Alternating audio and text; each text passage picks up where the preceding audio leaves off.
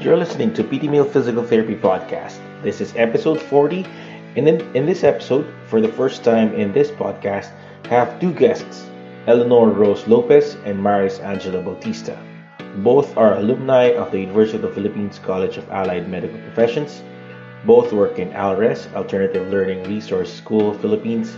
Marius as the chief of the physical therapy department, and Yo as the senior consultant physical therapist and clinical supervisor.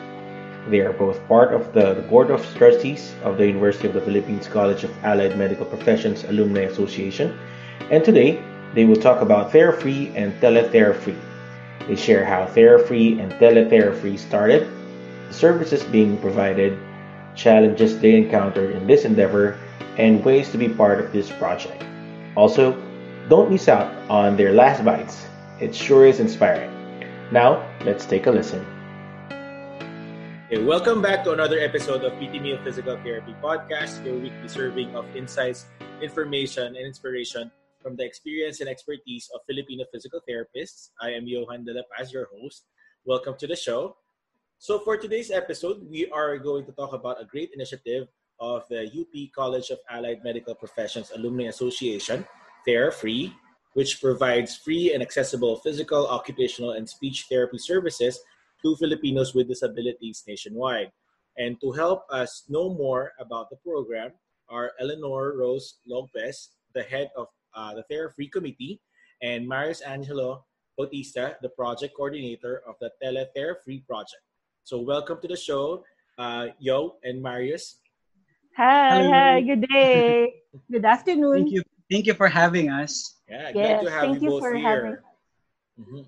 So before we talk about TheraFree, I usually ask my guests, so what's their physical therapy story? So could you share to us kung ano yung journey nyo in becoming a physical therapist to where you're working right now? So can we start with Teacher Yo? Okay.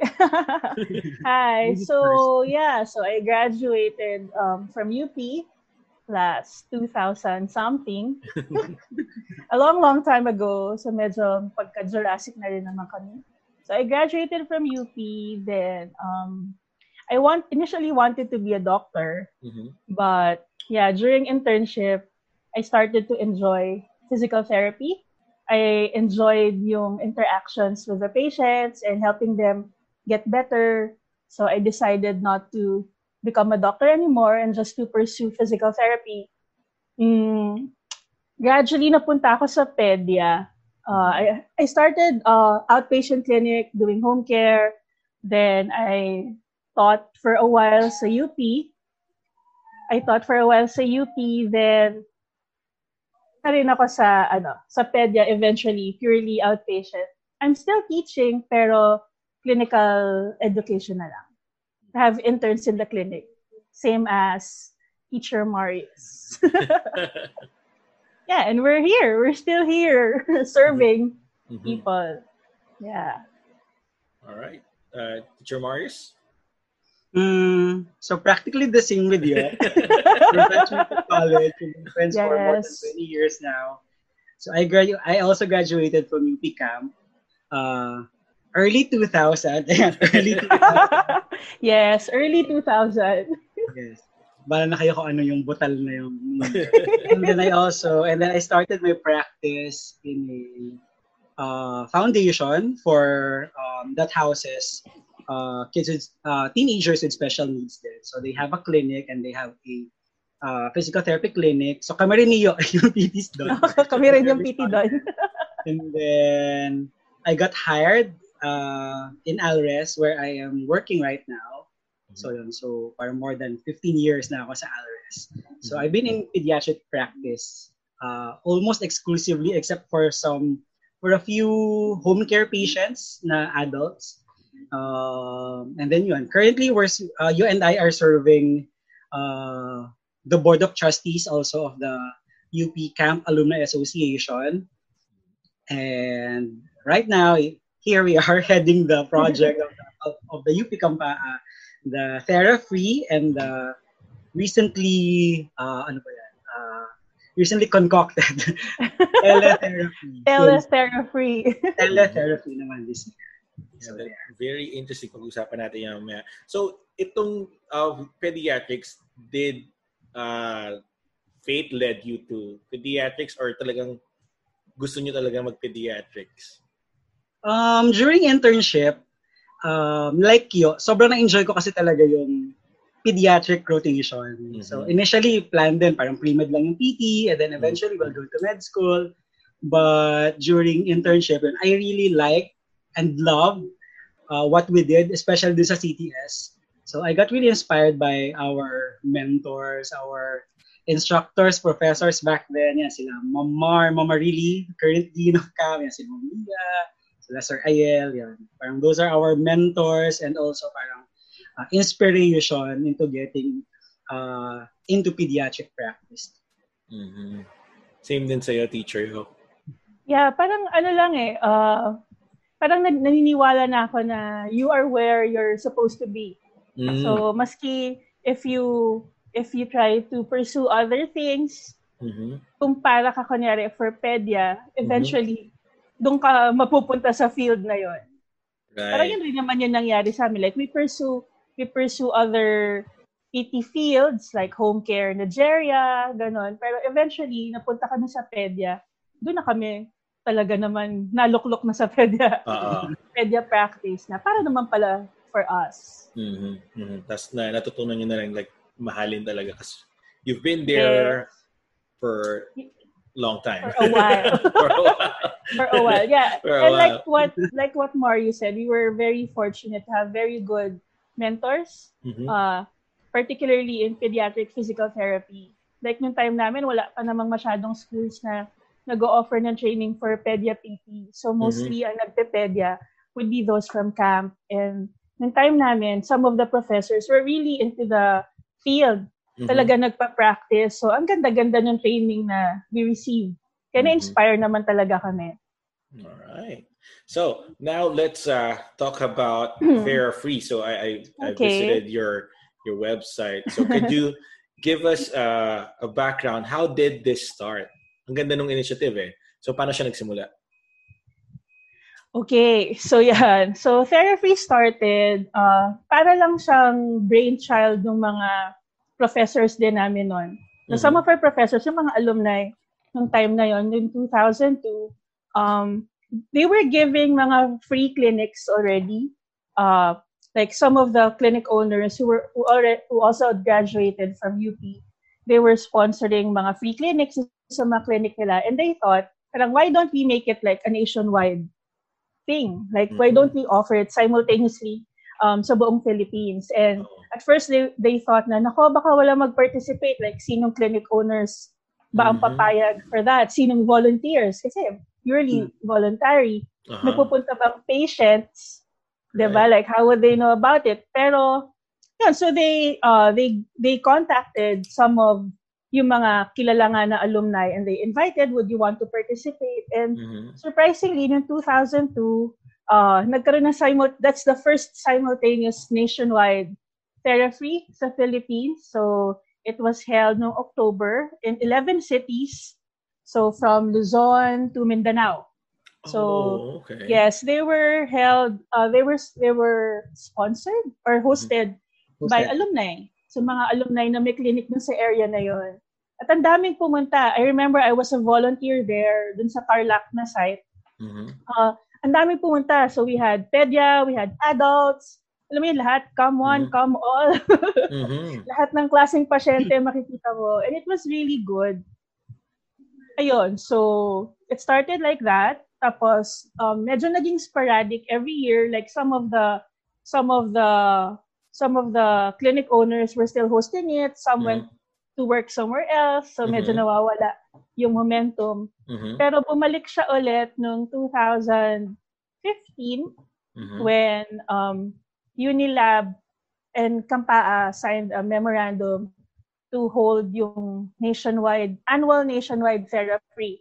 So that started yung initiative noong 2015 ulit, and then 2016, parang we tested it ulit into several clinics lang muna, parang 11 clinics around the metro, around NCR na nag-participate. Tapos, every year, padami na siya ng padami. Yung nagpa-participate. So, nakakatuwa naman. Mhm. So, ano siya? Parang annual thing na it's once a year na you provide therapy services dun sa mga sites na nag-volunteer?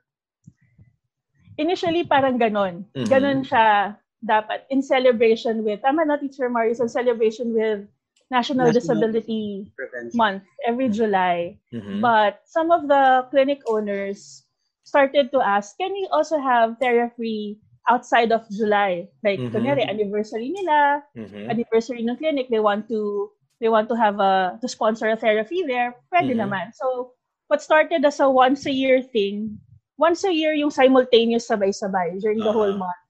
Luzon to Mindanao. Pero throughout the year, may pockets of activity. Minsan may mag-a-ask na LGU, like, can we have therapy here? Or may foundation that wants to partner with us. So, ganun. Naging ganun na siya. Naging malaki na lang siya. Lumalaki siya every year, which is very good. It started na purely campers, camp-owned centers lang yung nag-o-offer. Tapos ngayon, marami na rin kaming partner sites or partner clinics na hindi camp-owned. Yes. So And what's very good also was that yung mga clinic owners na initially hindi part nung parang first clinics who participated, sila mismo yung nagtatanong if they can join na the therapy program. So parang kahit hindi kami actively mag-seek out ng therapy, they would ask us if they can also do it in their facilities. And hindi na lang siya limited to pediatric clinics, even yung adult clinics nagpa-participate na rin sila. And some hospitals then in Mindanao. Yes, some hospitals. So that's very good. So, meron ba kayong count na ilan na kayong ilang clinics na nagpa-participate sa inyo? Yes, I'm prepared. Kasi di ba, we have a website and parang that website, which is hosted by Unilab also. So that's one of the biggest help ng Unilab sa amin. It serves as a database for all the missions, for all the volunteers, for all even the patients. So the files of the patients are uploaded there. And if they're seen, kunyari, in another site, madali nilang ma-download yung files nila. So parang walang repetition ng anong program yung bibigay or pwede mo i-progress kasi nandun na yung files niya. So when we started, we just have 11 cities who participated. Then when it was revitalized in 2016, so ilang clinics nga ba? 11. Now, the earliest data I could get from the website, so combined siya na 2017 to 2018. We have partner sites in 12 regions. We have 756 volunteers. And we have 75 partner sites who participated during those 2 years.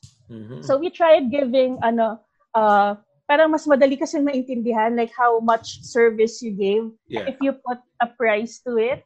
So in terms of, parang nagbigay kami ng isang session, this is how much it is in the Philippines. Right. Yeah, yung cost niya. So for 2 years, kasi mas madali siya maintindihan nila Unilab pag gano'n. 2017 to 2018, we rendered services amounting to 2,896,000 pesos. So that's for 2 years. Last year, so when we had the nationwide therapy and also the other pockets of activities and other months, so we were able to tap 61 centers in 9 regions. Wow. And although we had fewer regions active that year, we had more affiliates, like more foundations, more LGUs for like school organizations were asking for our help. So we were able to give, during 2019 lang, 1,972 sessions, which amounted to 2,522,000 pesos worth of services just for last year. So parang biglang dumami yung sessions kasi nga dumadami rin yung volunteers and dumadami yung activities. For 2020, we weren't able to have the nationwide therapy because of Corona. Right. Pero we're still looking for ways to engage, to reach out lalo na sa mga children kasi they need services but they can't go out. So they really have a hard time availing of services right now. So dun sa mga missions nyo before Corona, so, Yes. ano yung mga services na ino-offer na, when you had this Thera-Free movement? Teacher Marius, marami, iba-iba eh.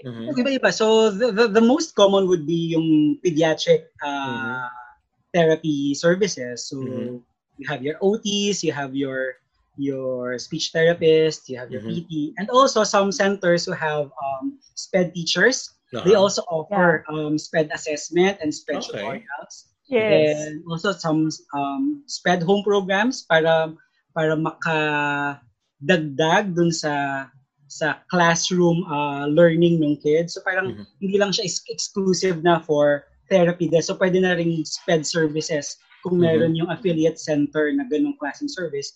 Pwede rin silang mag-offer ng ganun. So parang depende na siya sa center kung anong gusto nilang service na i-provide. So hindi na siya limited actually to therapy lang na service yung kaya natin ibigay sa kanila.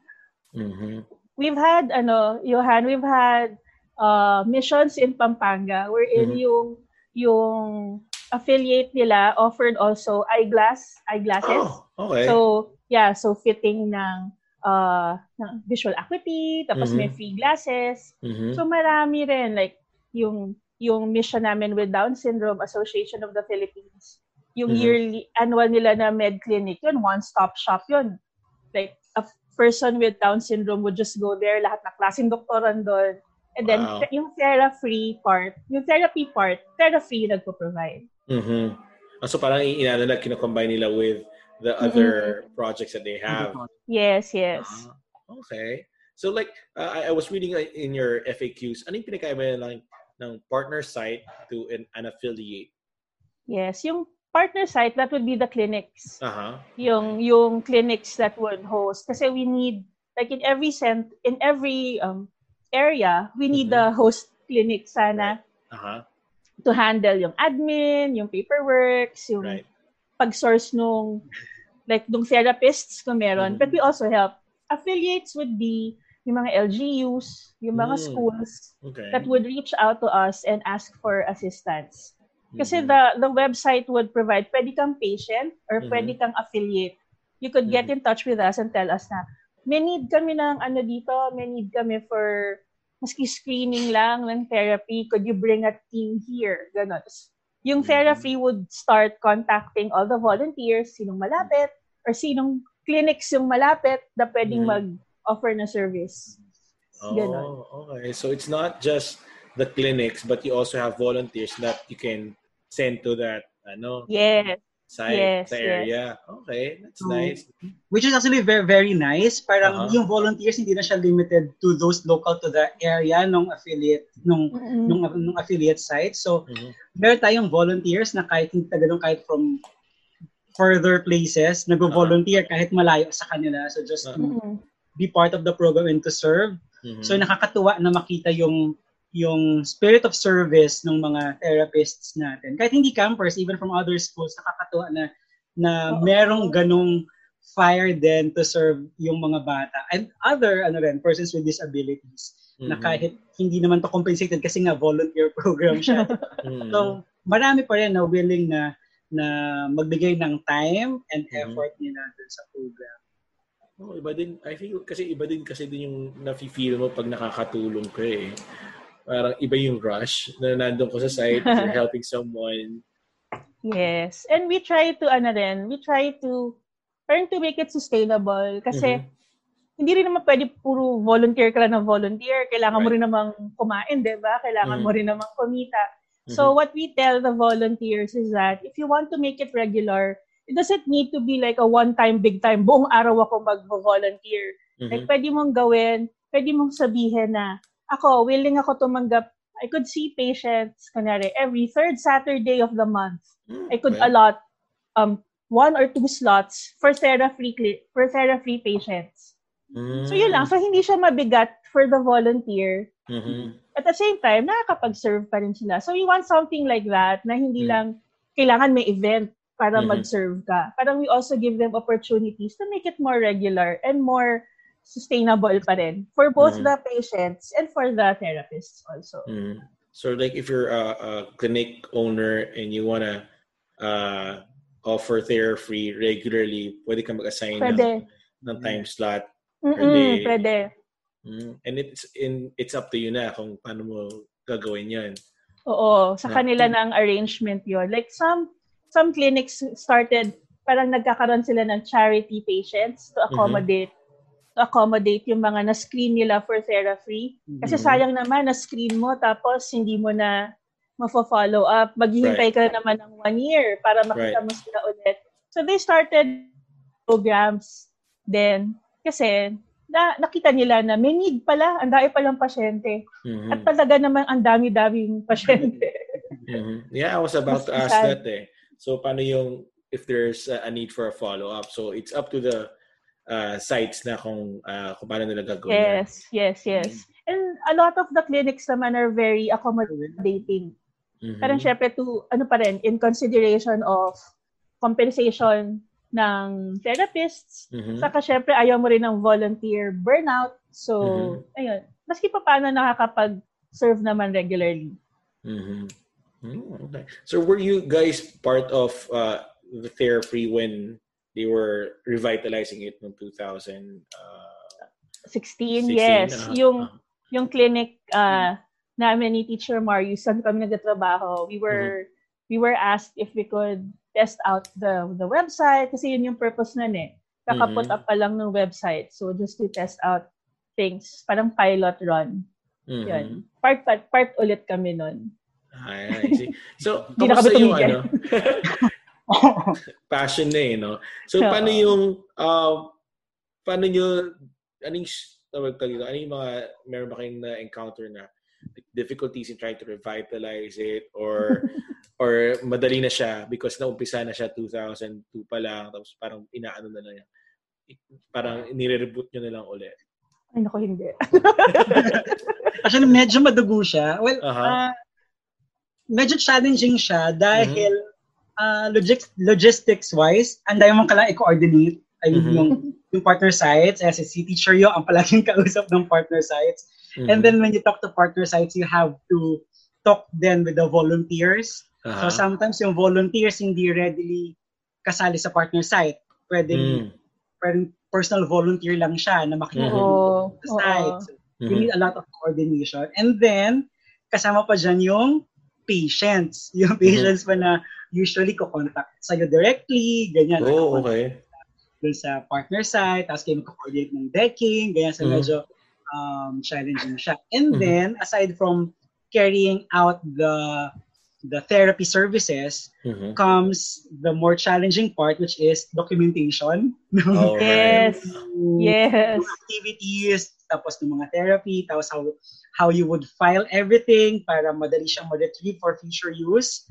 So yun yung system din na kailangan in place lahat nung documents, madaling ma-retrieve, madaling makuha nung next na therapist, nung same kid para madali niya ma-compare kung ano yung evaluation screen niya for this time, ganun. So, parang birthing pains, parang ganun. Parang kasi parang ginagawa mo siya ulit eh. So, kailangan buo siya pag nagawa natin. So, yun. Pero after the initial headache, heartache, nung lahat ng aches. So, medyo nagiging smoother na siya after the following years. Parang mas madali na siyang ipatakbo kasi nakita na natin kung saan siya medyo mas mahirap bigyan ng focus, ganyan. So, medyo naging smoother naman siya along the way. Mahirap lang talaga siya nung una. Lalo na nung biglang malaking nationwide na siya ulit. Kasi hindi namin na-anticipate na ang daming patients. Tapos ang daming patients. Parang naglabas kami ng list ng clinics, pati ng contact details ng clinics. Tapos sa dami, syempre yung slots ng clinic, hindi mo pwedeng mag-therapy na lang buong araw yung clinic, di ba? So parang nag-a-allot lang, kunyari, yung isang therapist, mag-a-allot lang siya ng 1 or 2 slots per day. So nauubos yung slot. So pag hindi na sila mabigyan, kami na ni Marius yung ina-attack nilang ganyan. Or may mga patients from regions na wala, Like, bakit wala sa ganon? Parang, Oh. sandali lang ha. Magtatayo akong clinic dyan ngayon na. Oh, sorry. Oo, so we have to source. We really have to source pa clinic. So parang every year nakikita namin, maraming nag-i-inquire from Bicol region. So maghahanap kami sa Bicol. Sino ba pwedeng mag-render ng services? Kasi syempre, kailangan, gustuhin rin ng partner site. Hindi naman namin pwedeng sabihin, magbigay kayo ng libreng services kasi ba't naman gagawin yun? Kaya nga. Kayo na lang. Kayo na dyan eh. Oo, parang, kung pwede lang namin i-divide yung sarili namin, kami naman lang. Pwede naman. So, palaki siya ng palaki, pasaya siya ng pasaya, pero pa-challenging siya ng pa-challenging every year. Alam ni Teacher Maricen, pag June, July na, ay, nako, madami na yung puting buko. Hindi nila ako makausap. Okay. So, at least kasi yung sinabi nyo, yung patient, nag-release kayo ng list ng mga tawag dito, ng sites kung saan sila pwede, centers. So, yun yung pag yung mga malawakan. Pero madali naman, pag kunwari may LGU na lumapit sa inyo, at least yun, alam nyo na kung sino talaga yung ano. So, yun, is that more easier than... Ang nagiging comment naman doon, bakit sa ganyang lugar meron? Bakit dito wala? So we tell them, kalampagin nyo yung LGU nyo. Oo, para sila yung makita, para malaman nila na, kailangan din dito. Tapos pwede naman kaming tumulong. Pero we always want, kasi we want something sustainable talaga. We don't want a one-time, big-time event lang eh. So when we do missions, we also give the data to the LGU. Para makita nila na, look, ito yung data nyo, ang disability, just one event, ito yung nakuha namin. Anong balak nyo gawin with it? Parang gano'n. So parang creating awareness na rin talaga sa... Yes. And that's also very good. Kasi di ba parang pag yung isang tao or isang group sa community, nakita na, yung community namin, bakit wala? Pero sa ganitong area meron. So naging aware sila na parang, may budget palang LGU for persons like us. Kasi meron talaga yung LGU na budget for projects for persons with disabilities. So naging aware sila na parang, dapat kasali kami dun sa programs ng LGU. Kasi yung kabilang bayan, for example. Ba't sila meron? So bakit tayo wala? So nagiging chain reaction siya. Parang naging service na binibigay natin. Kasi naging aware sila dun sa service na dapat binibigay ng LGU sa kanila rin. So, nababalitaan nila. Yeah. Oh, that's nice. Kasi ay parang yung minsan na nababalitaan lang, bakit doon sa kabila meron, tapos wala dito. Gusto ko rin, parang ganon.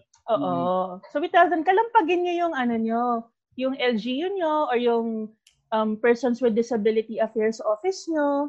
Diba? To come up with something like that. And we could help you. We could help source volunteers. We could help you paano ba siya gagawin. Ganon. Paano siya simulan in the community, ganyan. Paano turuan yung community to handle situations like that. Yes. Okay. So do you also provide lectures during the missions? For the patients? Lahat ginagawa. May mga missions kami na parang school-based. Di ba Teacher Marius, nagpunta kaming Aklan, tapos pagod na pagod kami noon, parang dalawang sites lang. Pero while providing therapy, we were giving also lectures to the teachers, to the parents. So kunyari ako, magle-lecture ako. So after ko mag-lecture, pupunta na ako dun sa basketball court kasi magpe-patient naman ako. So, yung mga ganon. May marami rin ganon na simultaneous na activities. Even those sponsored by student organizations, nakakatuwa kasi sila yung gagawa ng program. So, aside from screening, may teacher or may parent awareness or teacher or parent training na nangyayari simultaneous. Okay. That's great. Pati students nagre-request din ng help. We have affiliates na orgs ng mga schools. Okay. So aside from volunteering and being a partner site, how else can people help in therapy? Well, some of them help out by making home programs. Mm-hmm. Kasi we give out home programs, and that's one of the benefit also of being a partner site. You Mm-hmm. have access to the home programs of TheraFree. Mm-hmm. As in, madali na lang siya talaga. Pag kailangan ko ng home program, kunyari sa adult, meron kaming mga shoulder exercises. O yun na, bilugan mo na lang yung kailangan mo, bibigay mo. So, ganon. So, ina-update rin siya regularly. Mm-hmm. So, they could do that. Sana na-update na siya regularly. Oo. Kasi some of them, yung time pa nung mga professors namin. Mm-hmm. As in, Xerox na siya nung Xerox. Okay. I feel you. May mga ganyan kami. Oo, diba? So, parang we try to update. Some would give new home programs na a bagong approach or bagong technique. Some would help out in the admin part. Like, encoding. That's the biggest help we need. So, yung mga nag-RSA dyan. Gusto nyo return service. Pwede po mag-return service sa UP Kampaa, TheraFree. Kasi, syempre kami ni Teacher Marius and also the board of Kampaa, rin naman kami, we also have work. So, ideally, dapat on the side siya. Pero pag may big thing, parang minsan nag-absent na kami, magawa lang siya. Parang naging full-time na rin siya. Oo, full-time gig. Okay, so let's now go to the project you're heading, Teacher Marius. TheraFree. So ano naman siya? Paano siya nabuo? Yan. So, TheraFree is just parang this year's version of the annual TheraFree. Oh, okay. Wala tayong annual TheraFree ngayon dahil sa prohibition sa contacts, ganyan, and in delivering services. So, wala tayong nationwide TheraFree kasi wala rin naman, parang majority of the clinics are also closed. Mm-hmm. So, hindi rin nag-ooperate.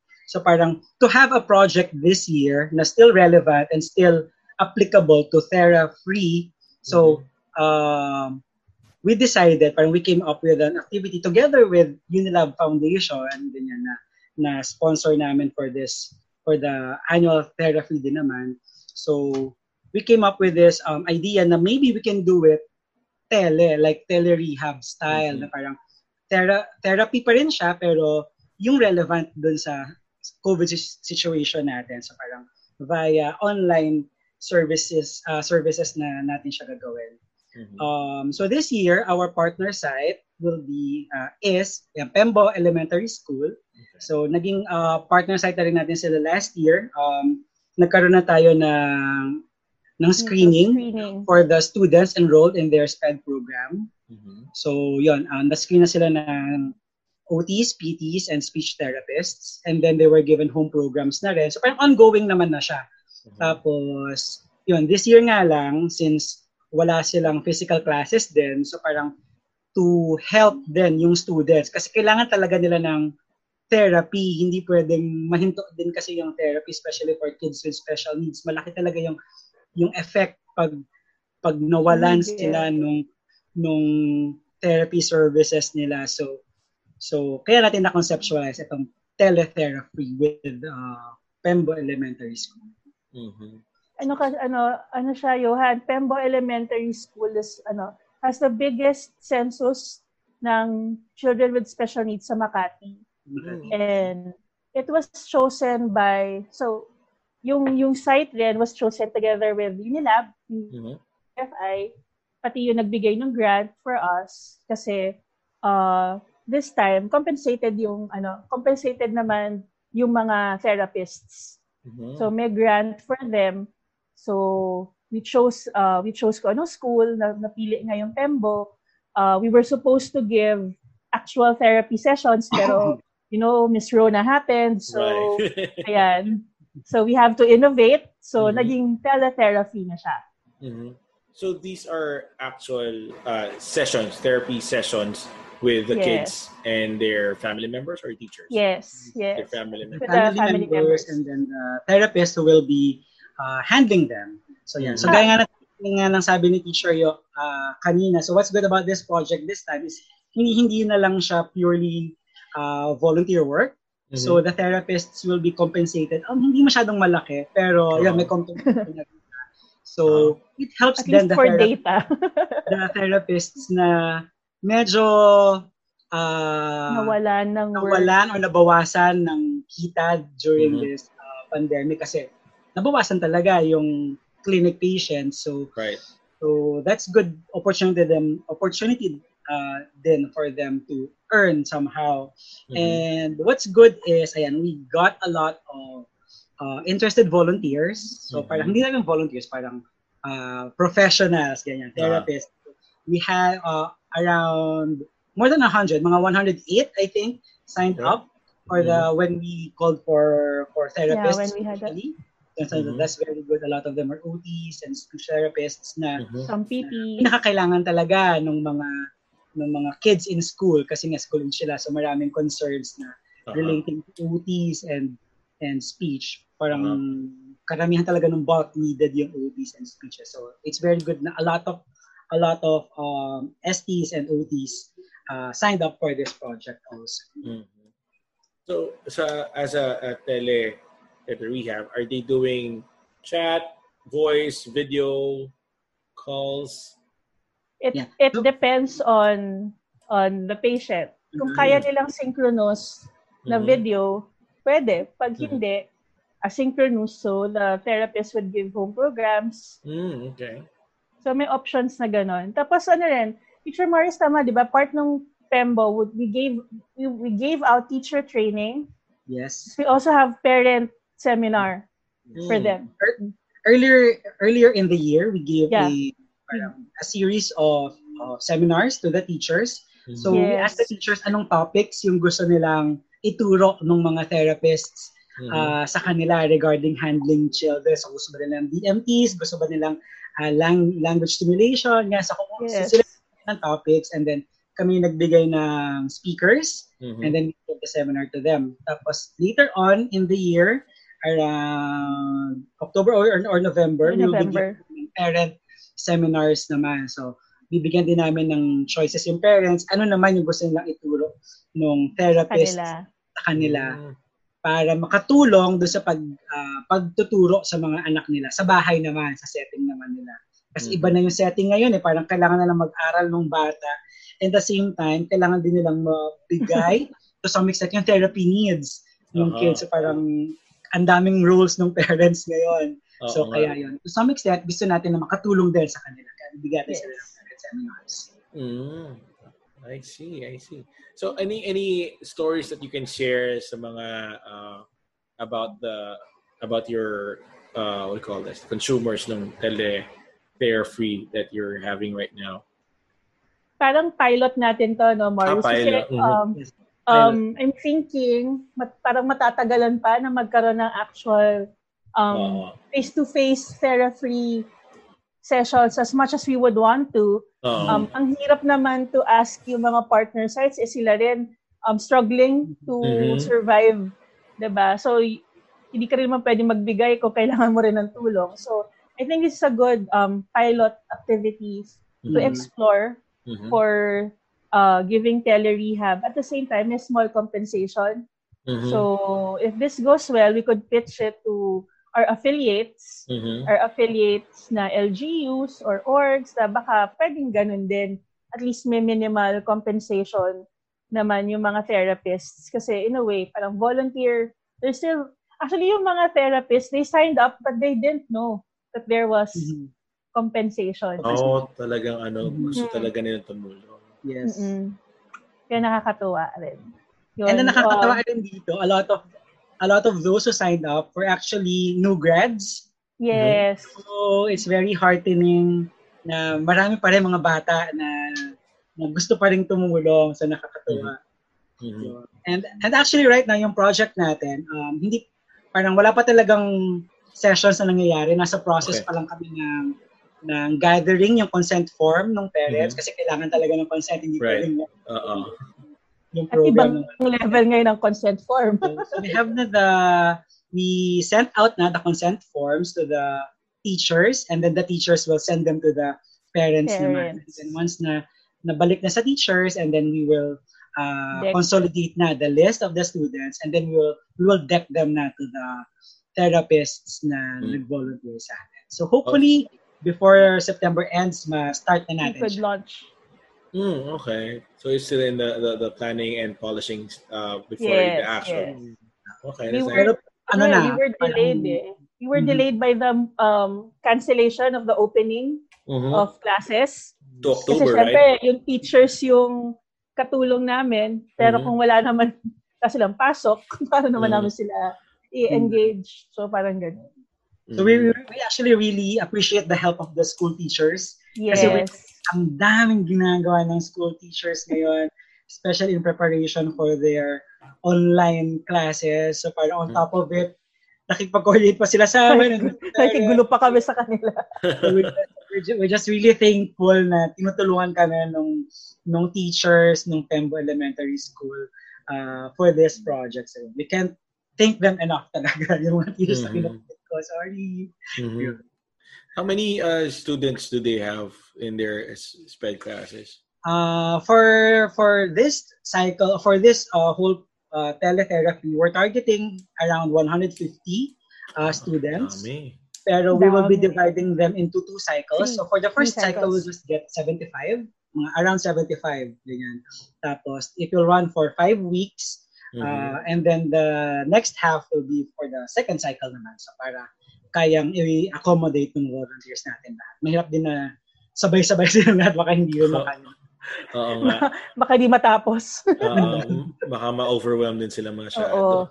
We'll be doing it in 2 cycles. Okay. So ano naman ang feedback ng mga volunteers nyo with like the actual the in-person therapy and this tele-therapy? Are they excited? Are they Yes.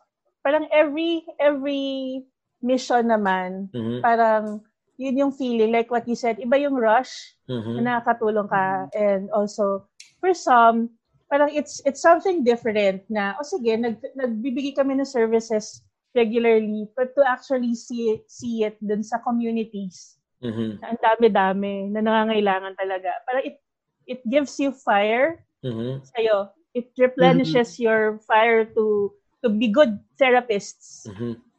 Kasi makita mo na maraming may kailangan ng magagaling na therapist, and parang ayun, parang na pupunuan yung kanilang fire of service. Kaya nakakatuwa rin. Kaya madali lang magtawag ng volunteers. Actually, medyo madaling magtawag, maski malayo. Para sa kanila, adventure. Pero minsan gastos pa nga nila yun yung papunta dun sa site. So we tell them that. Maganda kung meron kaming makukuhang sponsor. Pero lalo na for the initial missions, lahat out of pocket. So service, volunteer talaga. Volunteerism talaga siya. That's nice. So you mentioned that any physical therapist can join volunteer. Yes. So how can they join? They just need to sign up dun sa website. There are links there, like how to register as a volunteer, how to register for the clinic owners, how to register their centers as partner sites, and for the organizations, how to register as affiliates. It's all there. And also the benefits on what you would get if you register as such. For the volunteers, we also give out certificates of participation for the missions, and they could use it for CPD, for renewal. Okay. Yeah. Yes. Okay. It counts kasi when you render free mission time, so yun, for every hour you render. Counts siya as units towards your continuing ed. Maganda din yun, ha? Yes. Yes. Hindi kailangan na mag-attend ka ng seminars. At least nakikita mo yung pinupuntahan ng Diba? So mas valuable ngayon yung CPD. Maganda yung ginawa nila na experience and volunteer can count as your continuing It education. could. Yeah, we actually tickets din. We already have several who renewed their licenses and tinanggap yung certificate. Ay, yun. Kami rin, personally, ni teacher yun. Ginamit rin namin. Puro free clinic. Ganyan. Puro free. Nice. Okay, so thank you for sharing your time with us and sharing the stories about Therafree. For those who are listening, check out their website, therafreeph.com. Right. Yes. Okay. So if you want to like volunteer there and know more about their initiative, nandun lahat. So before I let you go, I have my last bites, my last 3 questions for you guys. Okay. So nakausap ko si Teacher Mimay sa last episode, and she also mentioned heart of service. So my first question is, for you, what is having a heart of service mean? So, Pag sa mauna. Pilipinas. Having heart of service is having our hearts, Marius. It's a heart for service. it's I have lots of things to say. I don't know how to start. It's giving your best in everything you do for the good of others. Good. I think that's it. It's offering the best that you have, the best that you can, to help others. That's hearts of service. Great. Teacher And Marius. Agree. Well, agree na lang. Dapat iba. Ano ba? Heart of service. I think heart of service, I think ingrained naman yan sa bawat therapist. I think yung being in our profession, alam natin na it's a service profession more than anything else, more than getting compensated for what you're doing. It is because you want to give your best to your clients or to your patients, and that's your heart of service. Your desire to give your best, gaya ng sabi ni Teacher Yo, and even without getting anything in return. So yun, kahit wala kang makuha out of it, just the act of service towards people who need you is enough. All right, great, good answers. And thank you. Okay, my second question is for students, physical therapy students or new grads. So in order for them to succeed in our profession, what advice can you give them? Teacher Marius, ikaw muna. What advice? Naku, ano ba? Parang, ano na lang. Yung palagi ko lang sinasabi during the briefing, nung pag-interns namin, I always say this every batch, na, kasi they always say na parang, thank you teachers, ganyan, for teaching us, ganyan sa PEDYA, teaching us what you know, your expertise, ganyan. So parang, what I always tell them is, parang, instead of thanking us directly, show your gratitude by giving your best to your patients pag kayo na yung therapist nila. So parang instead of you saying thank you dahil tinuruan namin kayo, show your patients kung ano yung tinuro namin sa inyo. So, yun yung best way of paying it forward, na alam namin na tinuruan namin kayo ng tama, na tinatato nyo ng tama yung patients nyo with the best knowledge and the best skills that you got from your mentors. Alright. Teacher Yo? Ganda ng sagot mo, akin naman, it's always be open to learning. It doesn't need to be learning sa school. It doesn't need to be like from books or from journals. You could learn from your patients. You could learn from your co-therapists. You could learn from everyone around you. So always be open for learning opportunities, because all the things that you will learn, you will use in service to your patients or to make you a better therapist. So yun naman yung like ko sinasabi, na parang dapat lagi ka lang sponge that would absorb the information around you, kasi that would always help you become a better therapist. And if you're a better therapist, you could become a better servant to those in need of your service. Right. So try to give back, be thankful and giving back, and be what did you say? Learning, continue. Be open to learning yes, opportunities. all the time. All right. So my last question is, the podcast is named PT Meal. So it's a complete meal of inspiration and stories. So my question is, what are the three ingredients that make up who you are? So it can be a motto, a philosophy, a value, a characteristic. So what makes up Teacher Yo? Makes up Teacher Marius?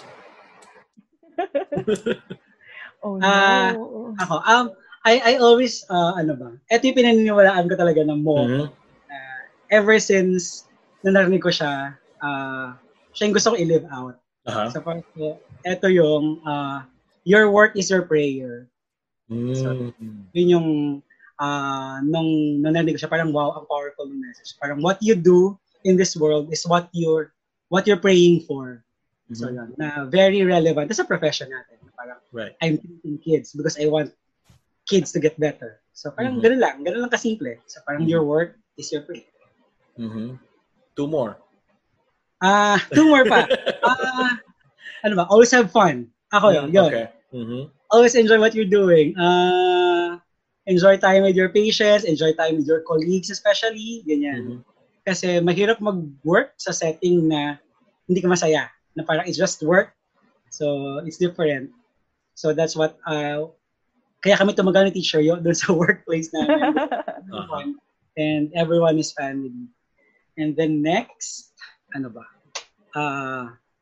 Don't forget your hobbies.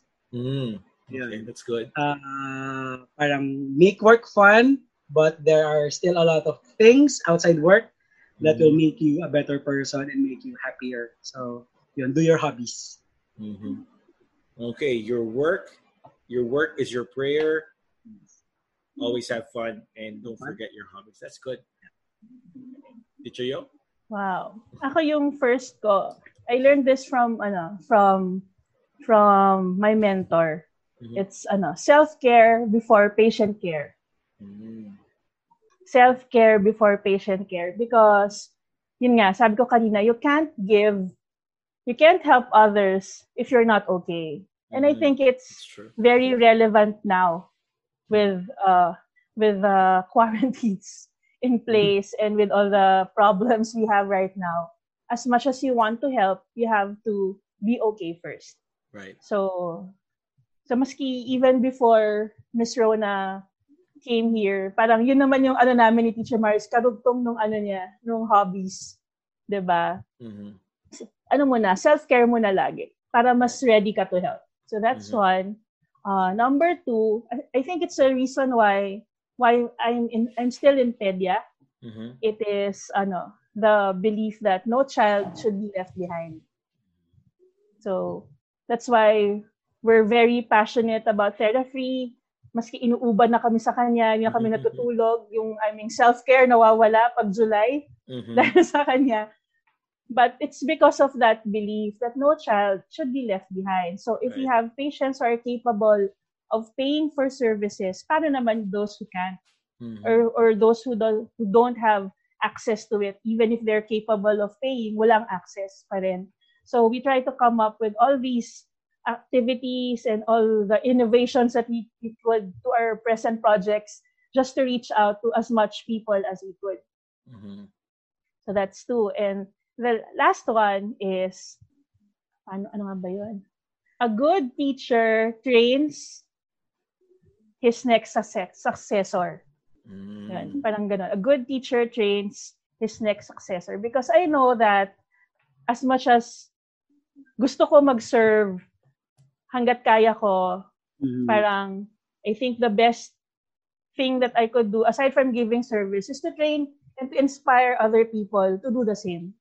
And to be better therapists than I am. So yun, kaya rin kami nag-clinical education, kaya kami nag-head ng programs. It's to inspire the young ones to be good therapists and also to serve at the same time. I like your answer. Self-care before patient care. No child should be left behind. And a good teacher trains his next successor. Kasi I think may mga tao na parang natatakot ma-surpass yung nila, yung current knowledge nila, di ba? Pero it's right because you're only one person, and by teaching others what you know, you're helping more. Correct. So again, thank you again for being in the show and sharing your time with us and sharing what Therafree is, kung paano kami makakatulong doon. So again, I invite everyone who's listening to do check out Therafree, therafreeph.com, and you can see how the steps where you can like volunteer and be part of the initiative. So thank you, Teacher Yo, Teacher Marius. Thank Thank you, you for having Johan. Thank us. you. Thank you for listening.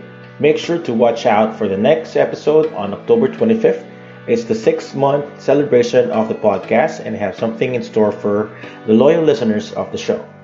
So make sure to follow the show's social media accounts in Facebook and Instagram at PT Meal Podcast and subscribe in its YouTube channel as well. And hopefully I can upload all the episodes there soon. So, see you next time.